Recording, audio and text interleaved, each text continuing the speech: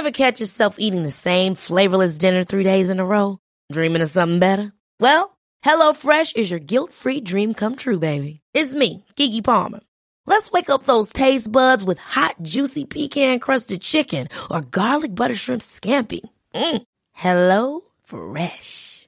Stop dreaming of all the delicious possibilities and dig in at HelloFresh.com.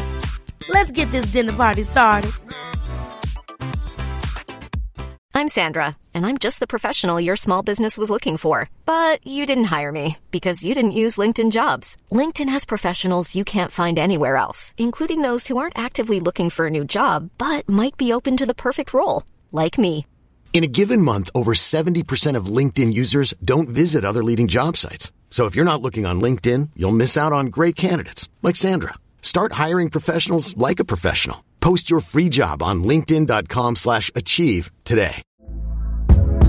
Hey there, it's Michelle Norris. I'm host of a podcast called Your Mama's Kitchen. When I travel, I'm usually looking for a way to find a taste of home when I'm not at home. And one of the things I love to do when I am at home is entertain. And Airbnb allows me to do that. When I was in California recently, I rented a house that had a great kitchen. And when we were sitting around the table, we're all thinking, we're in someone else's house. Someone could be in all of our homes as well. If you have a home, but you're not always at home, you have an Airbnb. Your home might be worth more than you think. Find out how much at airbnb.com/host. The following program is brought to you by your friends at Podcast One. Don't forget to download our new Podcast One app. Does anybody want breakfast? Guys, let's go. I'm leaving for McDonald's in 5 seconds. Why didn't you start with that? The Breakfast Stampede Meal. It's only at McDonald's, where there's a meal for every morning. And nothing says morning like a classic sausage McMuffin with egg. Right now, get this all-time favorite for just $2 on the $1, $2, $3 menu. Price and participation may vary. Cannot be combined with any other offer or combo meal. Ba-da-ba-ba-ba. Why do millions of Americans choose to sleep on Boll & Branch sheets? Is it the 100% organic cotton? Is it that they get softer and softer over time? Customers can't stop raving about these sheets, and there's no better time to try them for yourself or give them to someone you love. Right now, Boll & Branch is offering their best deals of the year, and you can get their incredibly soft sheets at incredibly low prices. Just go to bollandbranch.com to shop their best deals today. That's BOLLandbranch.com today. See site for details. Hey everyone, John Roca here. Pluto TV is the leading free streaming television service. Watch over 100 TV channels and thousands of movies on demand, all completely free. Pluto TV never asks for a credit card. You don't even need to sign up to watch free. Pluto TV is the easy and completely legal way to watch your favorite TV shows and hit movies for free. What are you waiting for? Never pay for TV again by downloading Pluto TV. You can download Pluto TV for free on all of your favorite devices today, including your phone, Roku, Amazon Fire TV, Apple TV, smart TVs, PlayStation, and anywhere else you stream.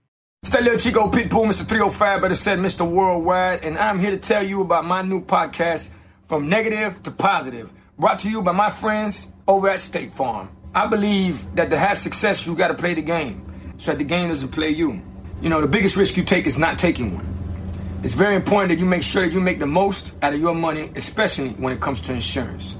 State Farm offers surprisingly great rates. They have great agents standing by helping you personalize your coverage. All this is backed up by award-winning, easy-to-use technology. It's a great price with an even greater service. When you want the real deal, like a good neighbor, State Farm is there. Does anybody want breakfast? Guys, let's go. I'm leaving for McDonald's in 5 seconds. Why didn't you start with that? The Breakfast Stampede Meal. It's only at McDonald's, where there's a meal for every morning. And nothing says morning like a classic sausage McMuffin with egg. Right now, get this all-time favorite for just $2 on the $1, $2, $3 menu. Price and participation may vary. Cannot be combined with any other offer or combo meal. Ba-da-ba-ba-ba.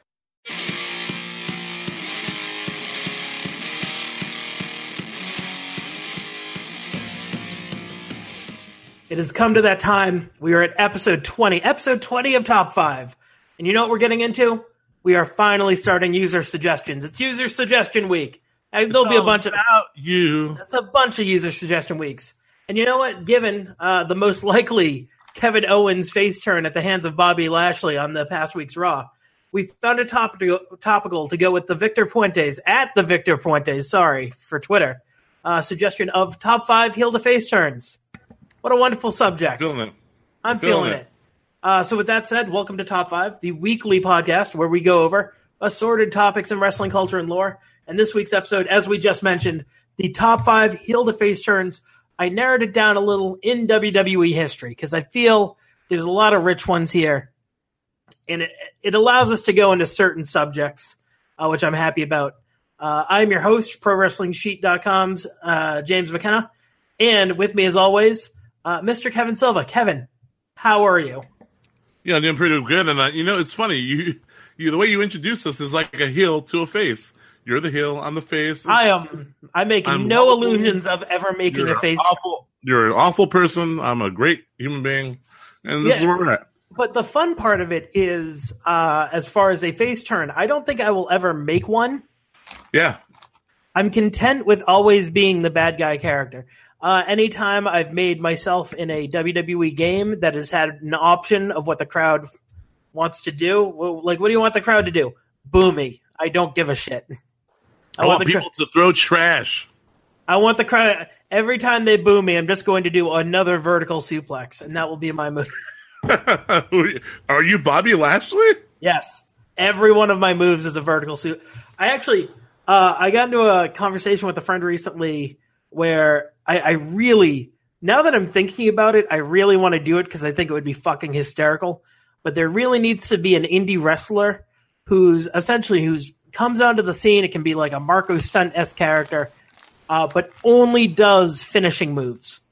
And then when he would just be pissed off every old guy in the wrestling. But when they're asked about it, they'll just be like, "Listen, why would I stop someone when I could just do a stunt like?" The finishing moves work so well on TV. Why wouldn't I just use those ones? Which is sound logic. And I think that has just legs. Just jackhammer. Just like... Yeah. Every move. Like jackhammer, shell shock, spear, Superman. Like every dumb fucking setup and finisher you can think of.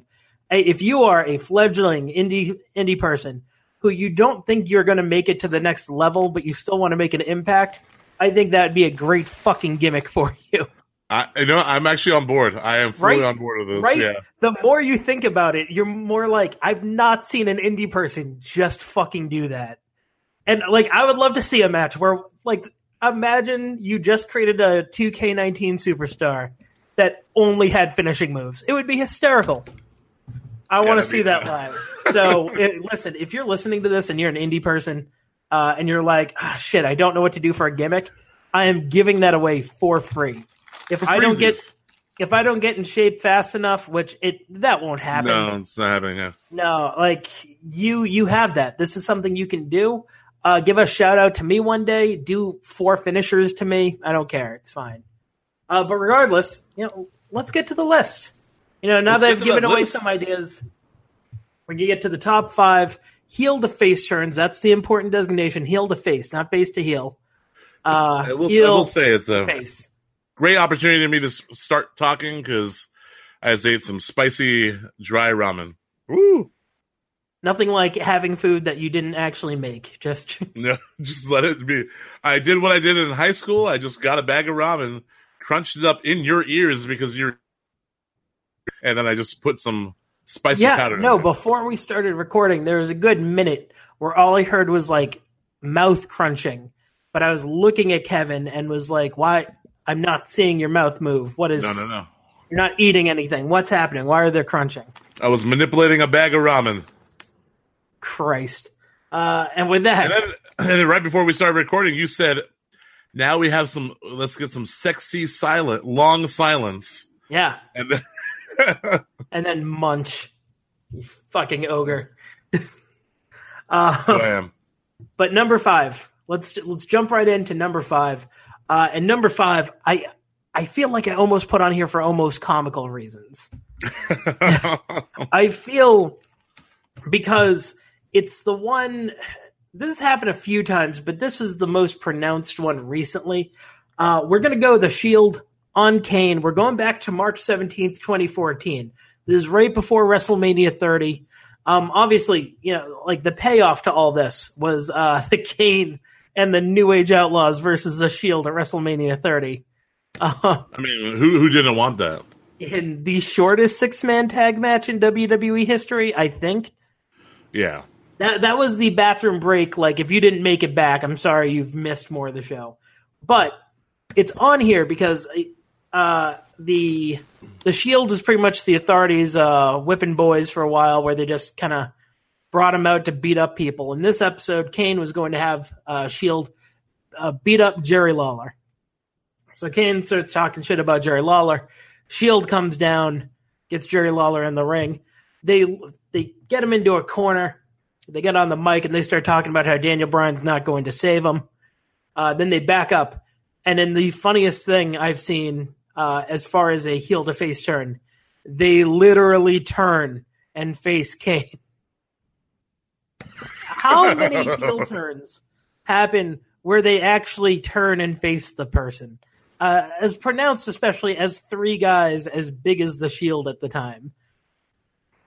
I kind of feel like that's like the Shield's thing, though. I feel like they kind of just tend to like do that to people. They do, but like it's more of a. How many times did they do it as a like? There was never a pronounced like we're either bad guys who do it to bad guys, good guys who do it to good guys. But there's never really been a hey, we're bad guys, now we're good guys. Now we're like, good guys. The crowd popped. The crowd popped super hard for it. And there isn't. I'm very upset by the fact that they didn't let him beat down on Jerry Lawler. I'm very upset by that. I mean, Jerry Lawler's a scumbag, so I hate him so much. He is a zombie, and he is. People forget that he died, and now he's back.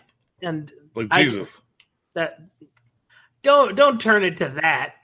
I'm not religious at all, but don't make people feel sympathetic for him. He's a zombie. I've seen more zombie movies than I have Jesus movies. I'll put it that way. I've watched way too much The Walking Dead when I just shouldn't anymore. So you shouldn't for the past 4 years. I've been watching. I watched it on Sunday. Ugh, why? I don't. I'm once it starts tonight, I can't stop. Yes, you can. It's called. Just shut it off. I don't know why I say it's called. I watch TNA Impact every week for like how many years? But that's kind of ironic fun. No, it was me just be like, maybe it'll be good. I need to watch this. Yeah, but then you see like Sting versus Kevin Nash, and you're like, this is at least funny. Like, you see Kurt Angle just like hop out on painkillers, and you're like, what, is this the week where he dies? Like, what happens? Oh, Joker Sting. That's a good idea. Joker Sting. Jeff Hardy has an 18-second match. He seems okay. Yeah, like it was more like, what are you doing fun? This is Walking Dead, just sad. But yeah, no, it's one of those things where there isn't a lot to say about this turn. I'll be blunt about it. Normally we can talk for a little while about a subject. There isn't a whole lot to say about this one. It was just a fun turn. It's a good one to go back and watch. I feel a lot of people have kind of forgotten the crowd pop that has occurred because of it and how funny the actual turn was. Kane does a great, because this was, don't forget, the corporate boss Kane, which is fantastic. And Kane had a great oh shit face, where he's like that snarky villain, and then like his mouth went from like smiling to like, nah, this is an issue. He played that character actually very well, which is kind of, yeah. As much as like, I don't care to see Kane like come out. I'll never deny that Kane is a fantastic worker and that he gets the job done. He makes people look good, and he's got great facial expressions. He does. It's funny that they actually masked him for so long. Yeah, exactly. People yearn for. I do hope we get one more match with masked Kane. I feel like that would be fun. Not a crown jewel. Yeah. But yeah. Number 5, if you're looking for it on WWE Network, if you want to rewatch it, it's a March 17th, 2014 episode. It's in San Antonio, Texas. Yeah, like I said, not much to say. It's a good turn. It's a good quality turn. They literally fucking turn. Here's the thing. Since we don't really have much to say, I have a question for you. How does the crown jewel work? Like, is like the prince like involved in the booking? Like, is he like telling them like what matches he wants to see and like they just do it? I'm assuming so. That's crazy. Shawn Michaels is wrestling. I know, but did he just go, I want to see Shawn Michaels wrestle? Or did he say, I want to see Shawn Michaels and Triple H versus Kane and Undertaker? I'm assuming they asked for certain people to perform, and those certain people responded, how much? And here's what we'll do. And they responded, here's a blank check. Do whatever the fuck you want. Right. Okay. It feels like that. Yeah. I mean, that's exactly what it is. I do like the whole Triple H versus Undertaker for the last time in October. I'm like, oh, good.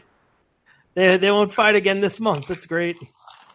I don't know, man. They might just add them to Evolution the way they've been just, consolidating that card. Jesus Christ. I got worried last night.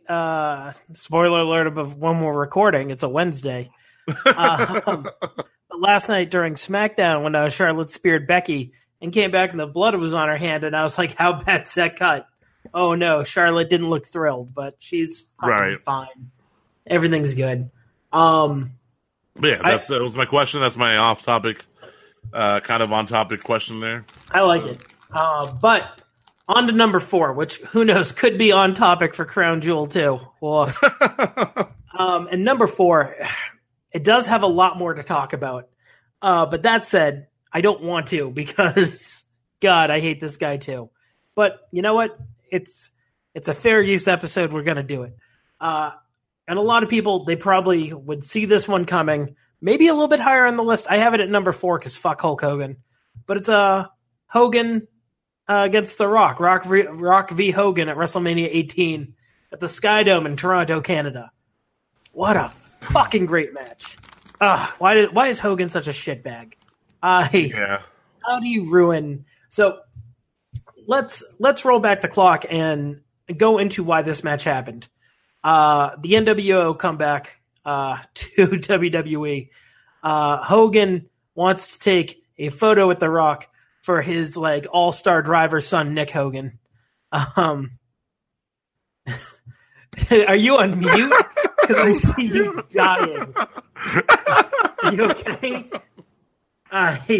Oh man, I was taking a drink of water, and then that happened, and I was like, I'm dead. Nick Hogan isn't, so no, man. Jesus.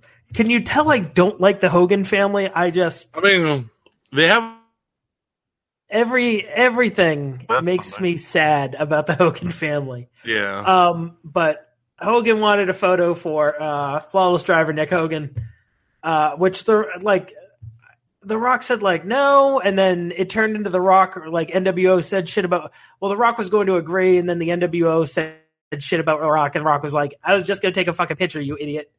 And then The Rock roasted the NWO, and then the NWO responded the next week by putting The Rock in an ambulance and then trying to murder him. Was it between the bed? Did you go back and revisit the rivalry for this one, or just the match? No, just the match. No. There's very definitely, if you remember, do you remember the NWO driving a big rig into an ambulance? Vaguely. Yeah, The Rock was in that ambulance. It wasn't the NWO being like, oh, this would be a cool thing to wreck vehicles. No, there's a human being inside that one. Another good kayfabe crime. That would have been a great one. But at the same time, I liked Roman's versus Braun more, because Roman lost to Braun and then became a pissy bitch about it. And also, you can't take any of the boss mans off of there, so it's like, what are you going to do? There was no way I was removing 3 boss mans from the kayfabe crime episode. And by the way, if you're listening, great response. Thank you for everyone who gave great feedback on Big Boss Man. This is now a Big Boss Man podcast, by the way. So we're going to get to those turns. What a 1999 for Big Boss Man. I actually don't think there's any 1999 on this list. There isn't. No 1999. Yeah, because Bossman was a heel through and through. That's why. No. Well, kind of. Yeah, no. That when he got hanged, he was like he was in the middle. He was like anti-hero. It was like he was a bad guy, but he wasn't fucking goth Undertaker murdering people. So. Yeah, but he wasn't also like a beloved character at that point. No, he was not Cobb County, Georgia's finest. And even when he was, it was still kind of bad. But that being said, NWO tries to kill Hogan. Not Hogan, The Rock. NWO tries to kill The Rock. This all ends up with The Rock versus Hogan at WrestleMania 18. And you can tell immediately, I'm trying to think of another one. And if you can, awesome. What was this the first real match where the crowd kind of dictated what was going to happen? Obviously, there was going to be a face turn at the end of it. They were going in that career trajectory anyways for him. Right. I feel like the crowd hit the gas pedal immediately when that match started and really changed how the match was going to work itself. I mean, I can't really think of any others. I mean, of course, we could talk about storyline and how the crowd really drove forward, like Daniel Bryan's storyline, but that's different. That's a completely different situation. I can't think of a match where like the full storytelling of a match was just changed because of how that crowd came out with it. And maybe it wasn't. I mean, maybe you read too much into it and you hear stuff online, you hear people talk. But watching the match, you could tell shit was different. Because Hogan came in as the heel and no one treated him like that. If anything, The Rock got the heel treatment for most of the... hell, at the end of it, The Rock obviously won that match. The Rock won with his third rock bottom of the night. When The Rock hit that rock bottom, there was an overwhelming boo. Oh, yeah. Everyone pissed that The Rock was about to win that one. And that kind of spoke volumes as to how that match was dictated in its own right. As I spoiled it, Rock wins. Sorry if you didn't watch it already. It's WrestleMania 18. Go back in history. It's a decent WrestleMania. I say great loosely. Calm down there. Yeah. So The Rock wins this match. Him and Hogan shake hands. The Hogan is like, dude, go celebrate. It's fine. The NWO comes out to his Nash and Hall. NWO is not like a 50-person empire at this point. It's just 3 guys. Poor Virgil. We're not there yet. But Nash and Hall come out, berate Hogan for losing, which is funny because Hall lost to Stone Cold earlier on that evening in just a weird match. But whatever, I guess Hogan's the only one who can't lose. Right. They start beating up Hogan. Rock saves Hogan. NWO leaves with Hall just continuously pointing at his shirt like, we are a family, but I beat you up. So how dare you do this to me?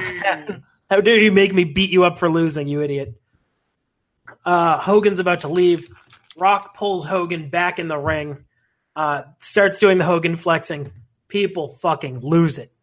It's the first time that happened to WWE in fucking ages. Especially for, God bless them, the sweet Canada crowds. Those Canadian crowds really know how to turn it out once they're given something. Oh, yeah, for sure, absolutely. They never... I want to see a major pay-per-view again in Montreal just to see everyone lose their goddamn mind. Isn't there supposed to be one? Is there? Maybe. Hopefully. I feel like there's supposed to be like Isn't SummerSlam going to Canada? Oh, well, Toronto. Oh, yeah, that's right. Going to Toronto. But like last time they were in Montreal, that was the crowd that like lost it for Seth Rollins for 10 minutes.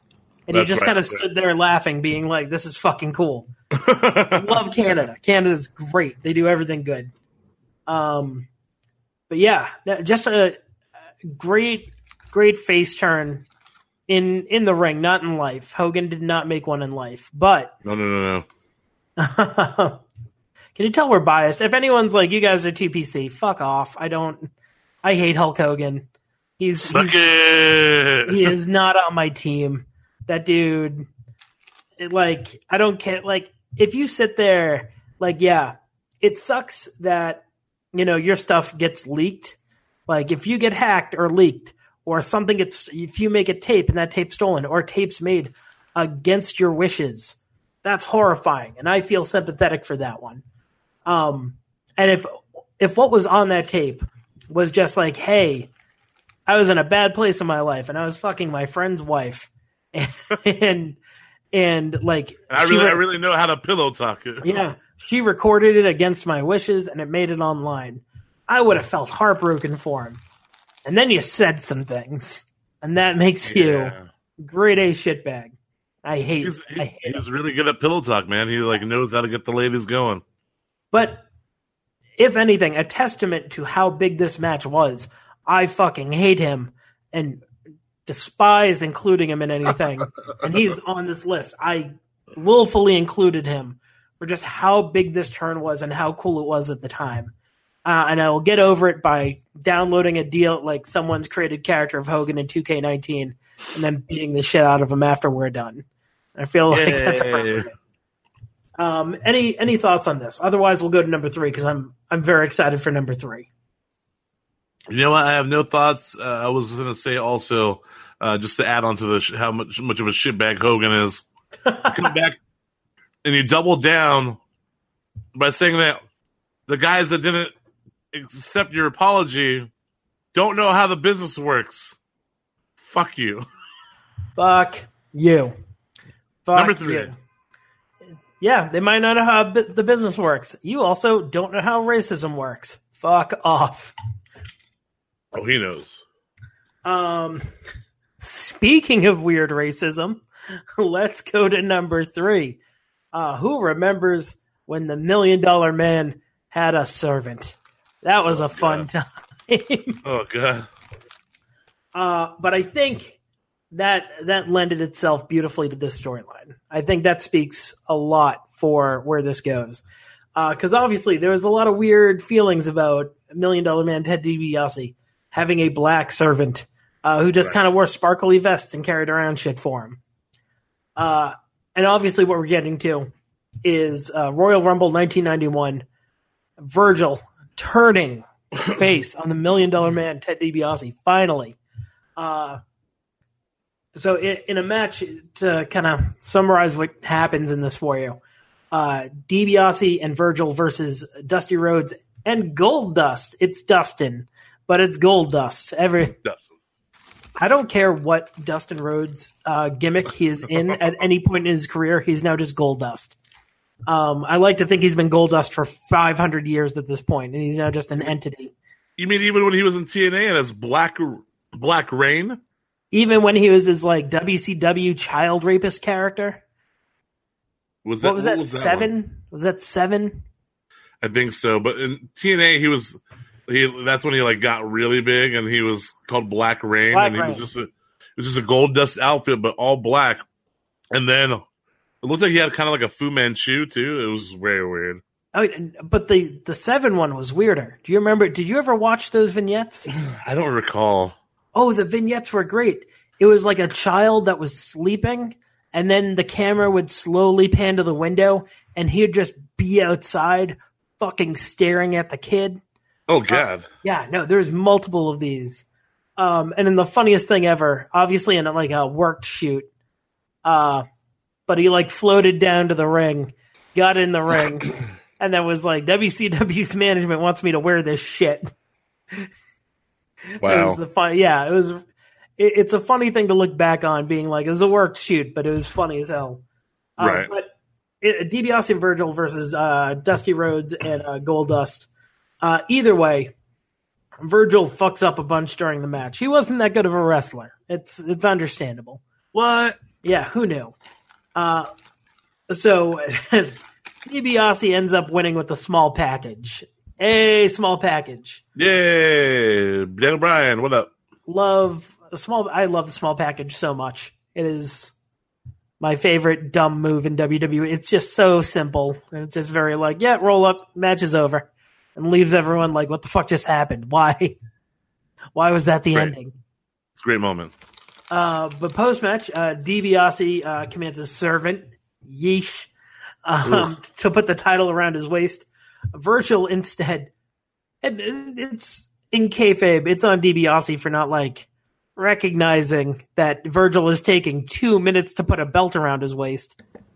But instead, Virgil clocks him with the $1 Million Championship. The crowd standing ovations Virgil. Only time that's ever happened. Yeah, that speaks an incredible volume to the hold Virgil had over this crowd for a short 7 to 8 month period. People are captivated by this man.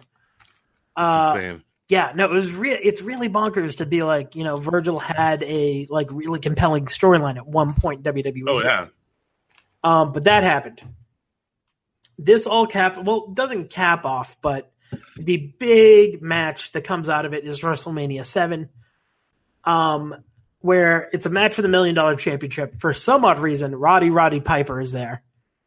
And essentially helps Virgil win by countout. So no championship. There's a weird but DiBiase just beats the shit out of Piper. Piper, by the way, is on crutches and has a torn ACL or something. Was he painted half black too? He wasn't, thankfully. That talk about problematic. We're going to do a top 5 problematic things in WWE history, and I feel like that's going to be number 3 or 4. Oh my God! If we try to do that, we'd have to make it a 5-week expansive top 5. No, I think we could get to top 5 because remember, I think we could summarize down to 5 problematic. No, these ones were this was a fucking issue. I feel like Vince McMahon at top of the list. I feel like Vince is on the list 3 times on that. He's the boss man. Maybe. I mean, but it's worth going back. Who knows? Maybe someone will suggest it. We're going to do more user suggestions after this. So if you want to top 5 problematic things in WWE history, we're going for it. There's a really weird scene afterwards while Roddy Piper's beat to shit. Virgil's just screaming for Roddy Piper to get up, and then they play Roddy Piper's music. So Virgil doesn't even get his own music for the win. It's Roddy Piper's music, which is great. And then, they feuded until November, and Virgil actually won the $1 Million Championship eventually. And then he faded into obscurity. So goodbye, Virgil. Just show up at every Comic-Con, WrestleCon, demanding you give him money. Internet wrestling superstar Virgil. A fun side story about Virgil, where my friend and I used to run a booth at Comic-Con for T-shirts, because we made T-shirts at the time, and we sprung for the extra power. It was $200 for the 3-day weekend. And we're getting power to our booth, and Virgil noticed that we had power and came over and was like, "Hey, can I plug my phone in for 5 minutes?" And we're like, "Oh yeah, go ahead." And then he came back 3 hours later. Wow. And it was Virgil. And I was like, "You're very trusting with your phone." I didn't ask for a photo because I knew it would have cost something. Even though I know, even if he let you use you let him charge his phone, he'd be like, "It's $20 for a photo." Yeah. $20 for a photo, guys. This one makes I put this one on the list because I think it's rarely talking about. But also, it was a big one. People really went for it when that occurred. The crowd popped hard. It's one of the few big... granted, a lot of these lists are objective, obviously, to our view. That's a part of a top 5 list.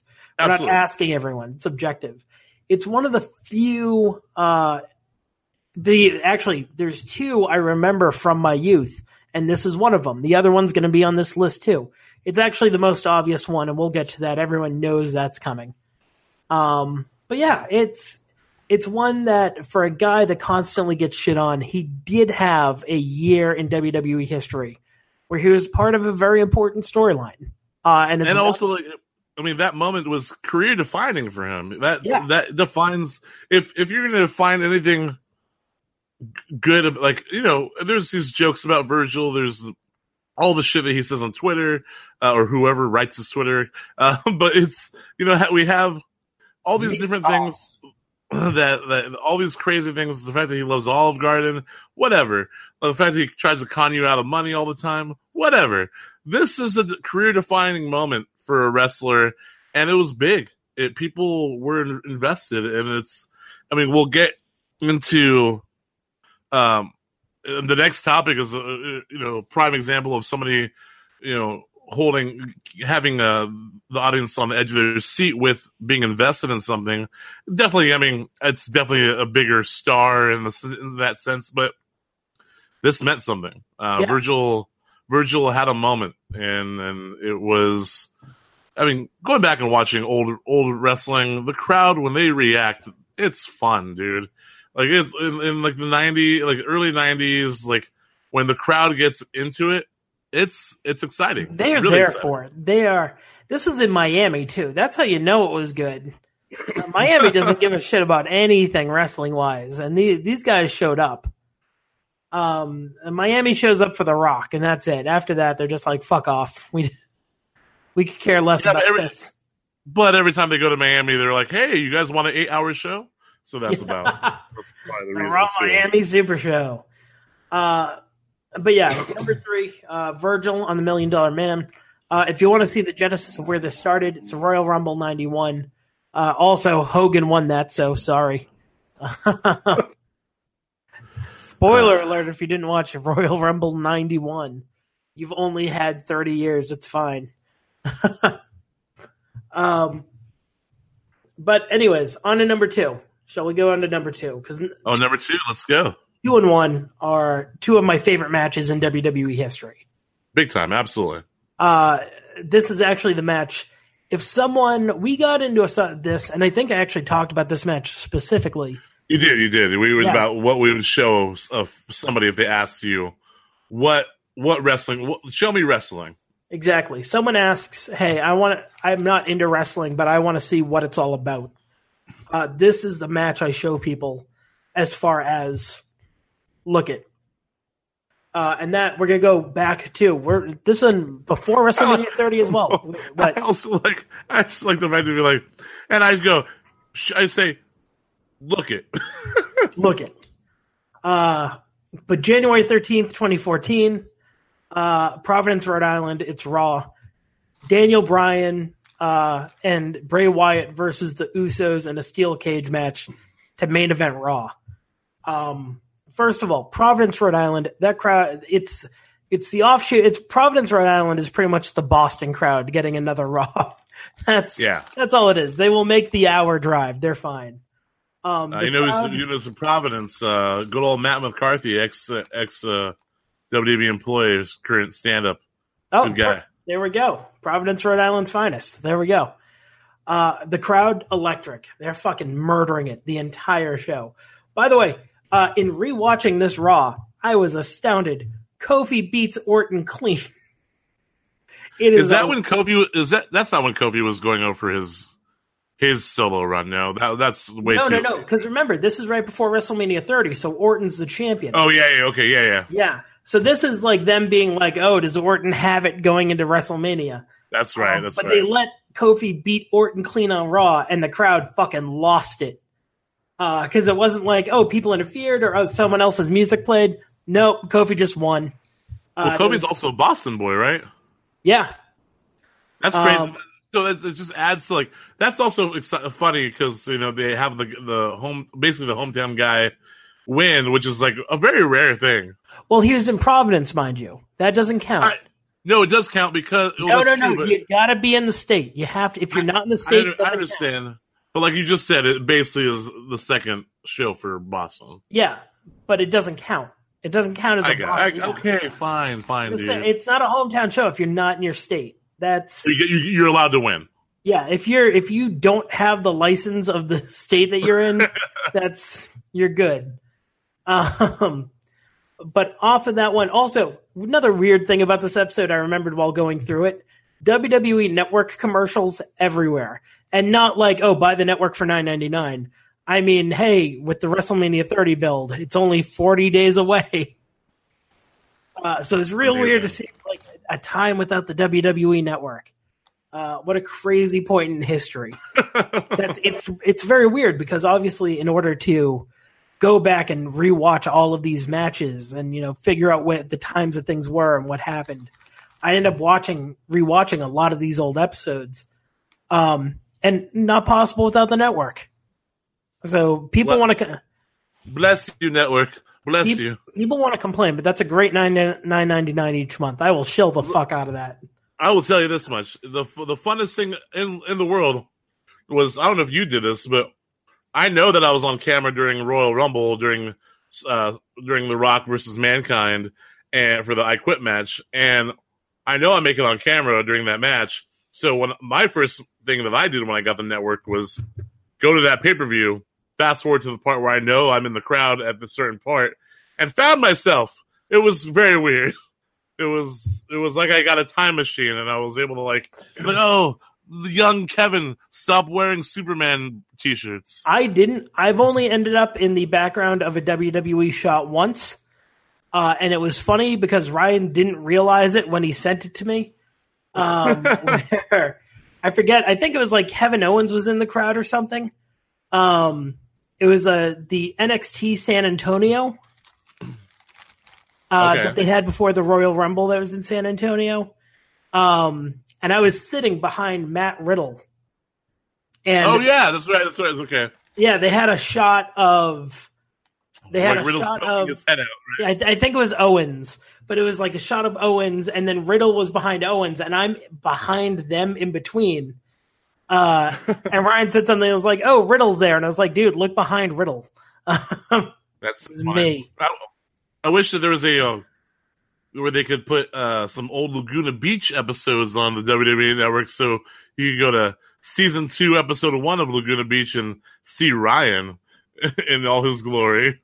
So weird. I still need to find that episode. If you have a link. Dude, I will find you the link. It's very crassly put on YouTube, I believe, but you can definitely see Ryan with just clean shaven, long hair, phonily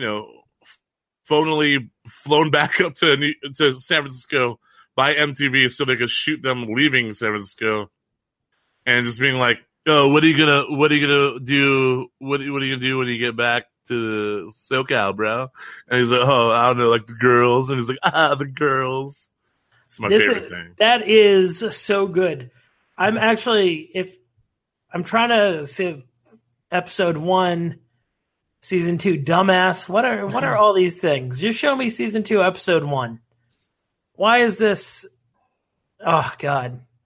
You actually might even be able to pull up on MTV's website at this point, because they had done a marathon a couple years ago, and I DVR'd it at the time just so I could watch it several times in a row, then deleted it. If anything, no, MTV episodes.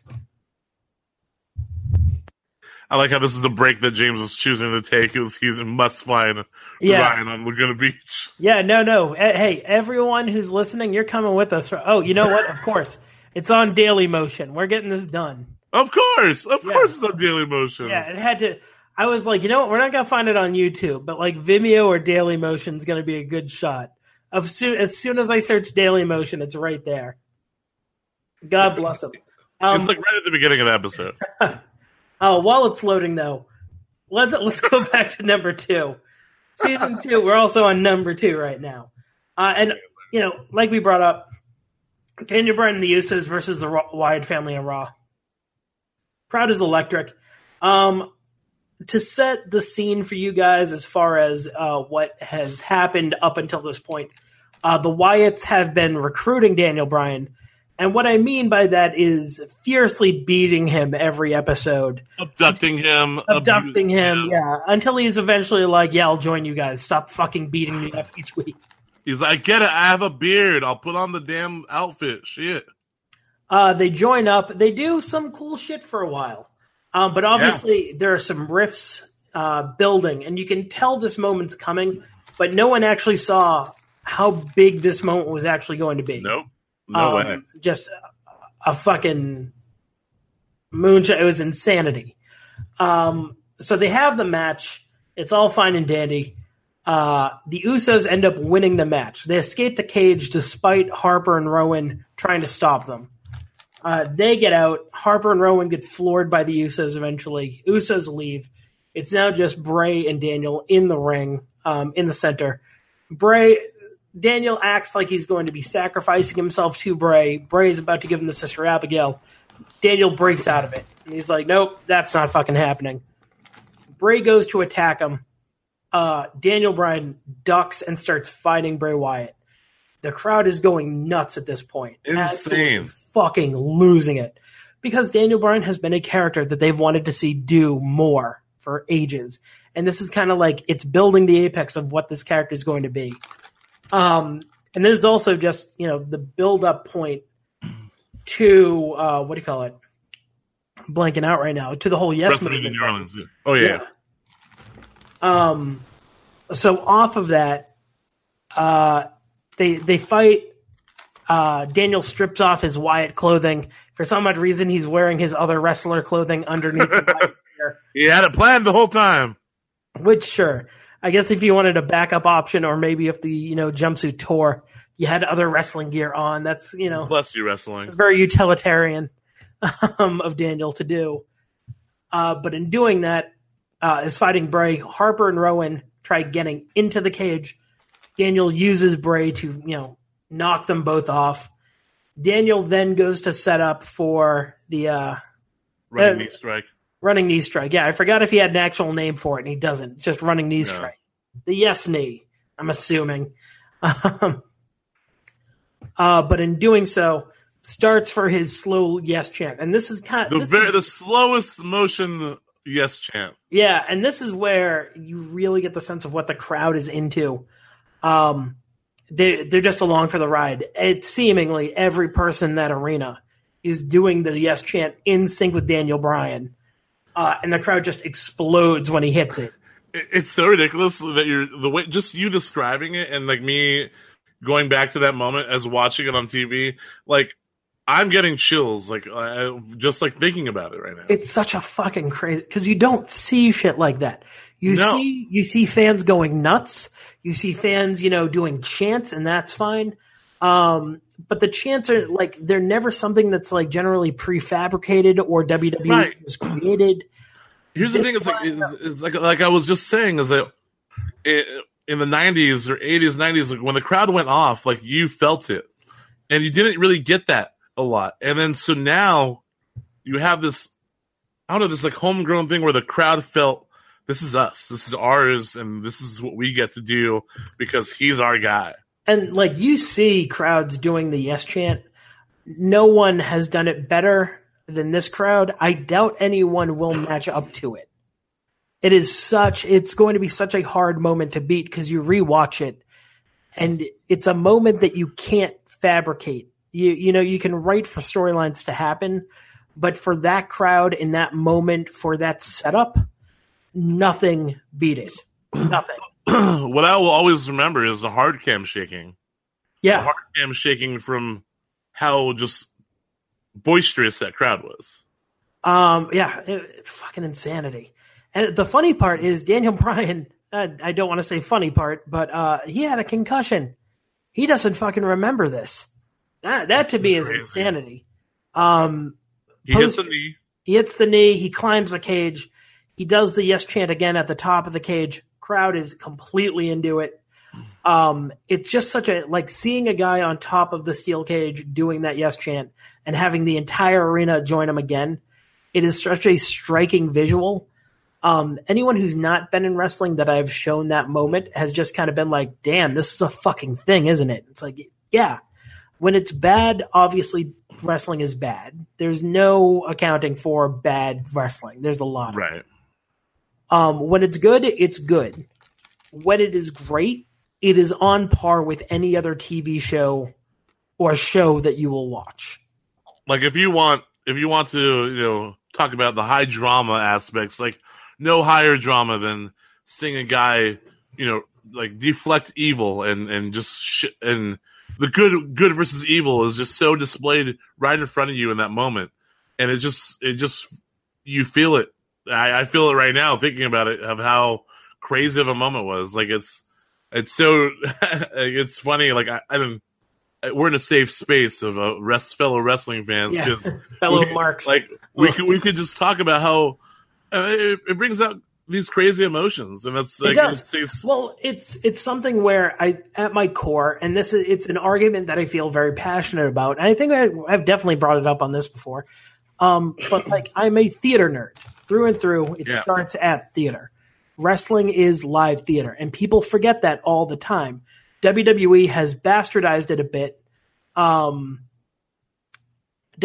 bastardized it a bit by saying like sports entertainment, and it's people want it to be more of a sport, and it's not. At the end, it is a live interactive theater. It depends on that crowd to fuel what they are doing in ring. Because without the crowd, the match doesn't exist. Without the match, the crowd doesn't exist. It is a completely flowing entity. And that doesn't exist anywhere else. Like, nothing else offers that, which is bonkers to me. And they're a traveling show, too, which is fucking crazy. But constantly, and just constantly traveling. It's the circus is constantly moving around, and it's making the towns, and we shit on the storylines all the time, and you wish that people are always like, "Oh, I wish the writing was better." It's not the writer's fault. There's one man that has the final say. And like, here's the thing. But yeah. At the end of the day, here's the thing. It's funny to jock on wrestling storylines a lot. It's funny to make jokes and all that fun stuff, and it's fine. It's not going to stop us being like, oh, it's kind of cliche at times. Fuck it, I'm still going to make Raw jokes. I don't give a shit. It's fine. Yeah, absolutely. The reason why I think that joking happens, as opposed to, say, a show like Breaking Bad when it was on, we've seen how good it can be. I think that's the best thing I can say about this story, like this happening, is when you see how good wrestling can be, it's depressing to watch anything else. Like, to watch a very subpar 3-hour show of Raw, it's heartbreaking because you've seen what good shows can do, and how that affects characters. And you just want more. And I don't know. You can tell I'm passionate about number two and one. Number one's more of a nostalgia thing, but number two is the exact moment I show people. Like, it is the reason why I'm into wrestling currently. If you want a reason why I'm still into wrestling and like covering wrestling now, that is the fucking moment. There's nothing else I can think of in the past, 7 years. Actually, no, that's me being a bit brash. Punk, Cena at Money in the Bank. Oh yeah, big time. That was also a moment that I was like, this is just fucking cool. Like, you can't recreate this moment. But this was bigger than that. It was bigger because the Punk Cena one, you knew was coming. They had planned it. You knew, like, all the pieces were there. You just needed to wait for them to fall in place. This one was a moment that they rolled the dice on, and it paid off spectacularly. So, I don't know. Number two, Daniel Bryan on Bray Wyatt. This one, if you want to go back and rewatch it, because it's a crazy fucking Raw, January 13th, 2014. And worth going in. That's the second 2014 one that we had. So both WrestleMania 31. That people forget that WrestleMania 30 run was hot. That was a real good moment in time for WWE. There's a lot of good stuff happening at that point. And then also Ryback. But beggars can't be choosers. Before we get to number one, honorable mentions, do you have any? Oh, I mean, I feel like we've done a disservice to the people, and it's that we haven't mentioned the best. I mean, I know we got a number one here. I get it. We haven't talked about the best heel to face turn, and that is the Big Show. That one time. Oh, that one time, yes. The one time when he was a heel and then he became a face. Oh, I remember that one time the Big Show, he was a bad guy. And then he stopped being a bad guy. He probably cried a little bit, and then he became a good guy. Yes. Fine. Thank you so much. I'm so glad that you're on top of that. Dude, I'm so glad that we're in sync, me and you. I know it's 3,000 miles away, but me and you, we got this. I appreciate that if you combine every one of Big Show's heel to face turns, it becomes the best heel to face turn of all time. But that would be the honorable mention. It would be, wouldn't it? Just the Big Show. The Big Show setting. Big Show, you know how Kane, Mark Henry. You know how like Kane and Roman Reigns have like eliminated 22 people from a Royal Rumble? Right. This is his Royal Rumble step. Big Show has turned face 22 times. It will not be rematched in WWE history. Roman's not even on one. Roman has one. He went heel to face once, and then that's it. He's just forever in his mode now. It's fine. Yeah, what a loser, Roman. Loser. Yeah, loser. You're Jesus. Not Big Show levels. Not Big Show level. Big Show's not even in the WWE World Cup. He got that RKO, baby. He took that RKO like a champ. I'm excited for the all-U.S. World Cup. This is going to be great. This is going to be fucking... Shinsuke's not going to make it. It's going to be Rey Mysterio from San Diego. It's going to be awesome. No, they'll be like, he's representing Mexico. They'll do that.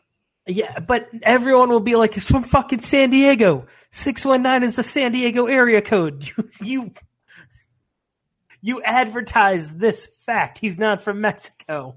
I was gonna say. I mean, my dad has a 619 area code. My dad lives one exit away from the border, so I mean, it's Mexico. One exit away from Rey Mysterio Jr. God. Also, by the way, the Laguna Beach episode loaded. I'm trying to load it now. Oh my God, it's so weird. Is he wearing a Zoo York shirt? Yeah, I'm pretty sure. He's wearing a Zoo York Oh, no. Everyone, you can go to Daily Motion if you want to see Editor-in-Chief Ryan Satin. Ryan, Steven's roommate. I don't have the audio on. I assume they're talking about different... that exact thing where he's like, what are you going to do? What are you looking forward to when you get back home? And it's literally... the girls. The girls. From how they look, I'm assuming they're talking about like late 90s like skate decks. No. Ryan doesn't know nothing about that. Like things that were in Tony Hawk Pro Skater 2. Yeah, like Goldfinger. Yeah, sure. Yeah. Toy Machine. We ride Element. That's fine. Okay. Number one. Let's get to number one. This one should not be a surprise. If it is a surprise, you probably need to revisit your wrestling history. Because if it's apparent, we don't like going for cliches. Cliches are not a thing that we like to lean on because it's boring. 5 million podcasts have already done it. That being said, if we're doing a heel to face episode, number one obviously has to be Macho Man and Miss Elizabeth at WrestleMania 7 in Los Angeles. The reunion. It is fucking impossible not to do this one. I tried to think of a reason to leave it off. You can't. You can't not have this at number one. Such a moment. The crowd is like, there's people in tears. It brings you that one gif of that kid who has the big glasses on. He's got like that yellow hat thing where he's like in tears. Yeah, it's a good moment. It's such a great emotional fucking moment. It is one that once you are. If Daniel Bryan and Bray Wyatt is the thing that you show people now, this is the thing that you show people once they are into wrestling, what old wrestling, how cool it was. I mean, you get Macho putting Elizabeth on his shoulder. Yeah. We'll go into setup a little bit before we get into the actual thing that happened. She's got that cool sweater on. The setup to this match is Warrior was the champion. He was the champion at one point. Randy Savage kept asking for a title match. The Warrior, his response was more or less so the equivalent of fuck off Randy Savage, which is funny as hell. Because it'd be like, I want a title match. And Ultimate Warrior would be like, fuck you, no. This came to a head where Sergeant Slaughter was facing Warrior for the championship. Randy Savage took his scepter, his glass scepter at the time, smashed it over Warrior. Warrior loses his title. Warrior is understandably very pissed off at Macho Man Randy Savage. Very upset. Very, very upset.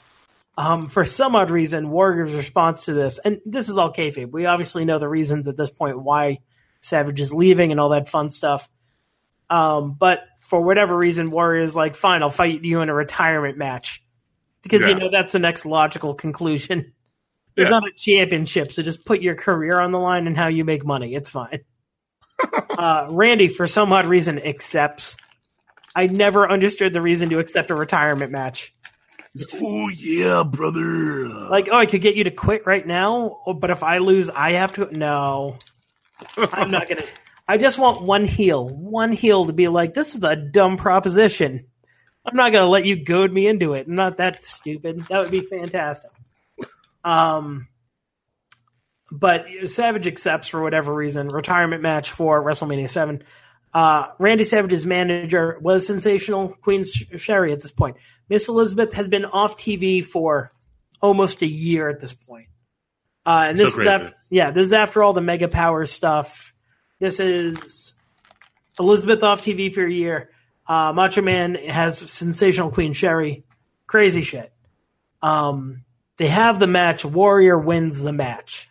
Savage has to retire. People are not thrilled about it. And during the match, I'm getting ahead of myself. During the match, they keep cutting to Elizabeth in the crowd for whatever reason.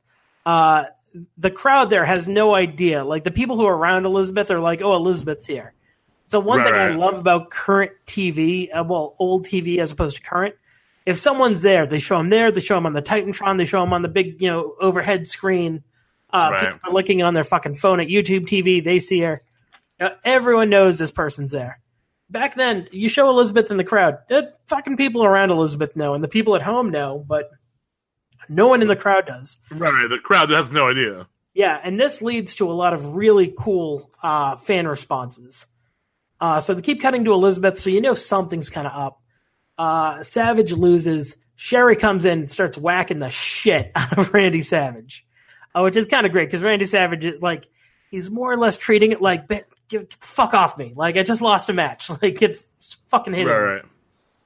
Elizabeth, tired of seeing her old man just get wailed on by Sherry, jumps into the arena, which she got in flawlessly. Certainly unlike Rob Gronkowski, who jumped a barrier and security stopped immediately.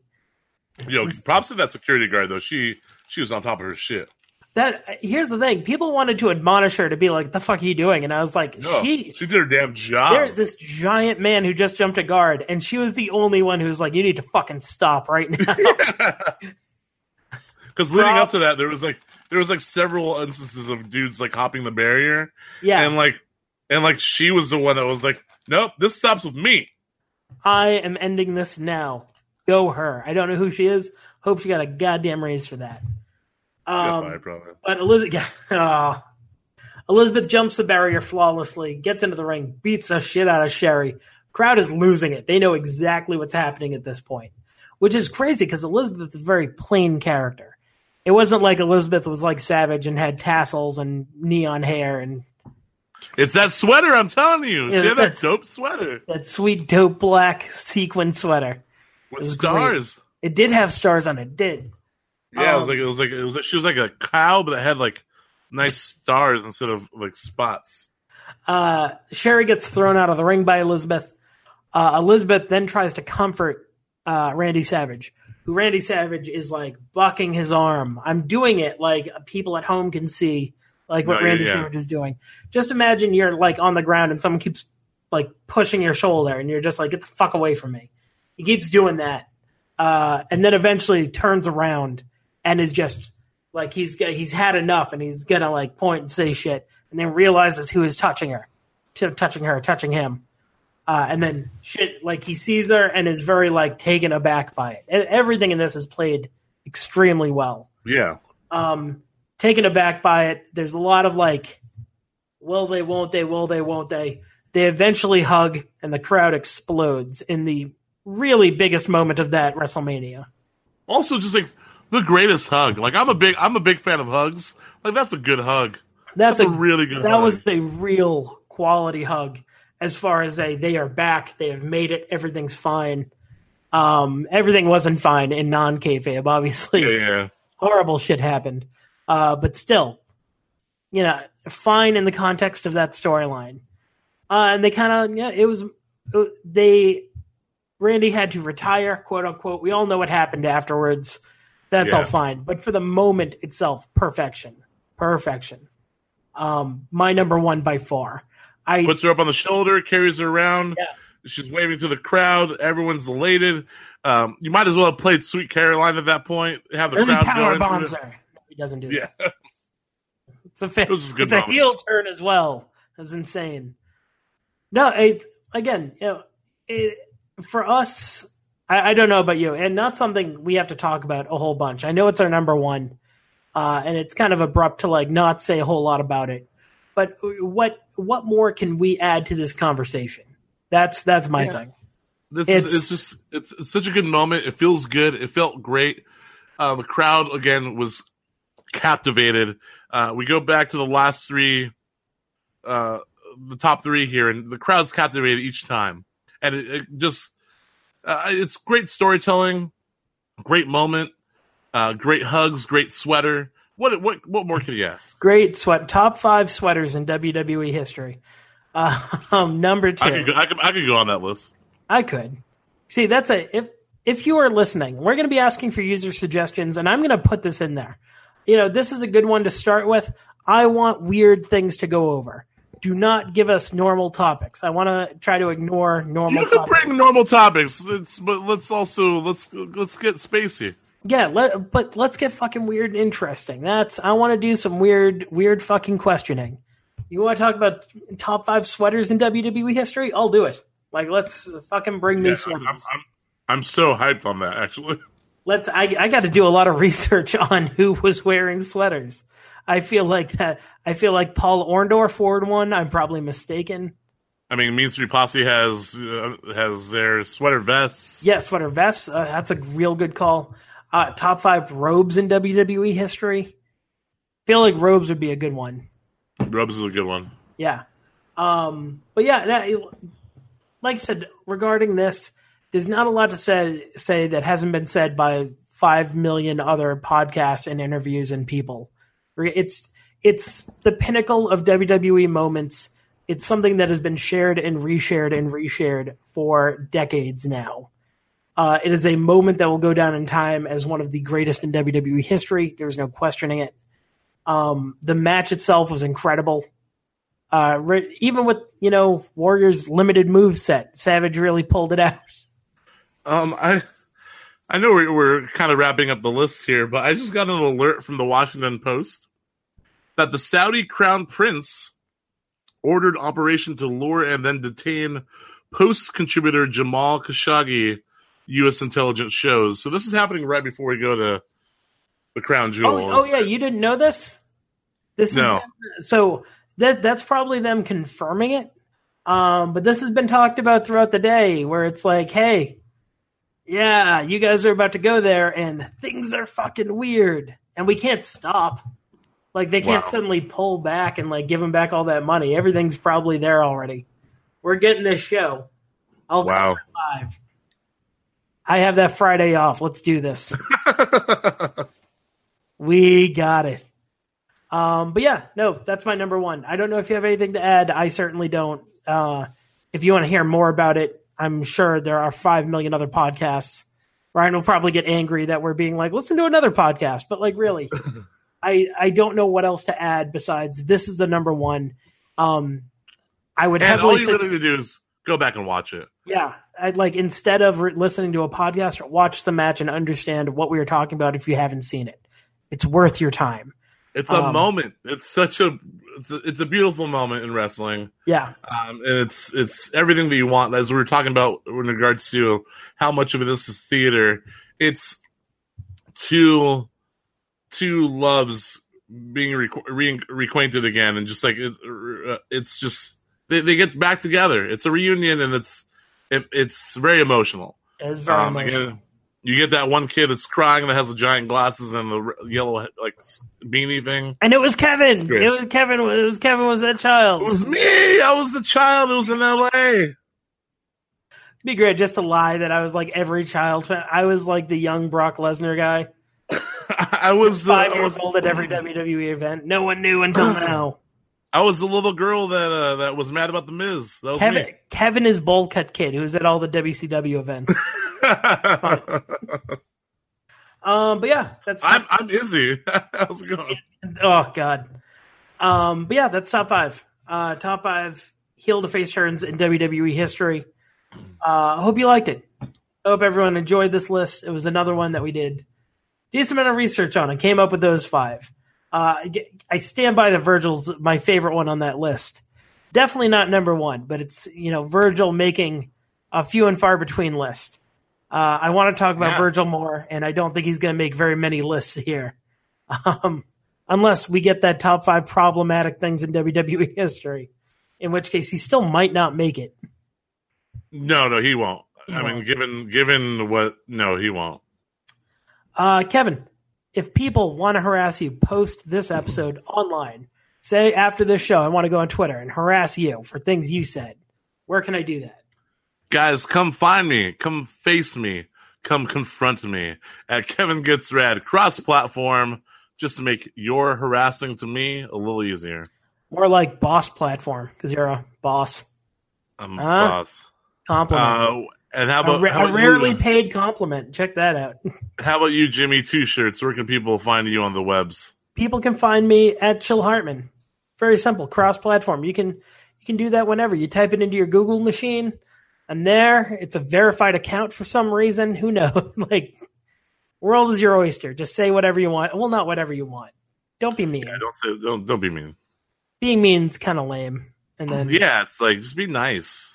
Be nice. You know what? Constructive criticism. If you don't like the show, let me know why. Maybe we can change something. Maybe we'll take your suggestion. Who knows? Maybe your suggestion is best. Thank you again to the Victor Puente for this week's suggestion, by the way.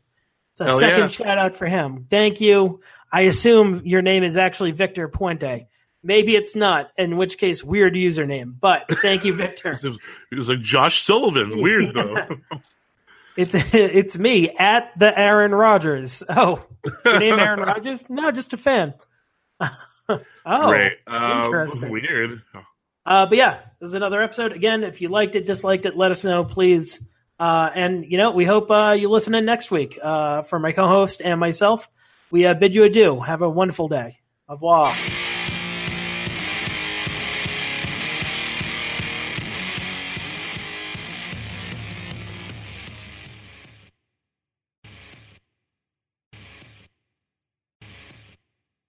We begin today's meditation with a few sipping exercises to remind us a little treat can go a long way.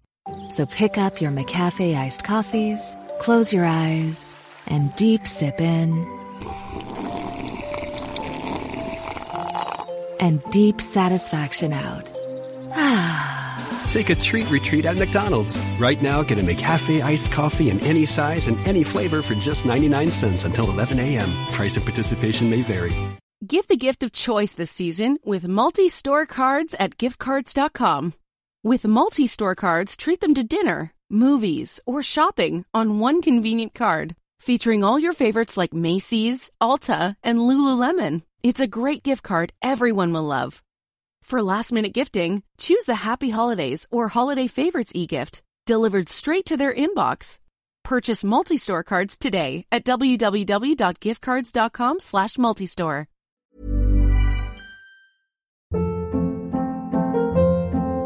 Hold up. What was that? Boring. No flavor. That was as bad as those leftovers you ate all week. Keke Palmer here, and it's time to say hello to something fresh and guilt-free. Hello Fresh. Jazz up dinner with pecan-crusted chicken or garlic butter shrimp scampi. Now that's music to my mouth. Hello Fresh. Let's get this dinner party started. Discover all the delicious possibilities at HelloFresh.com. When you make decisions for your company, you look for the no-brainers. And if you have a lot of mailing to do, Stamps.com is the ultimate no-brainer. It streamlines your processes to make your business more efficient, which makes you less busy. Mail checks, invoices, legal documents, and everything you need to keep your business running with Stamps.com.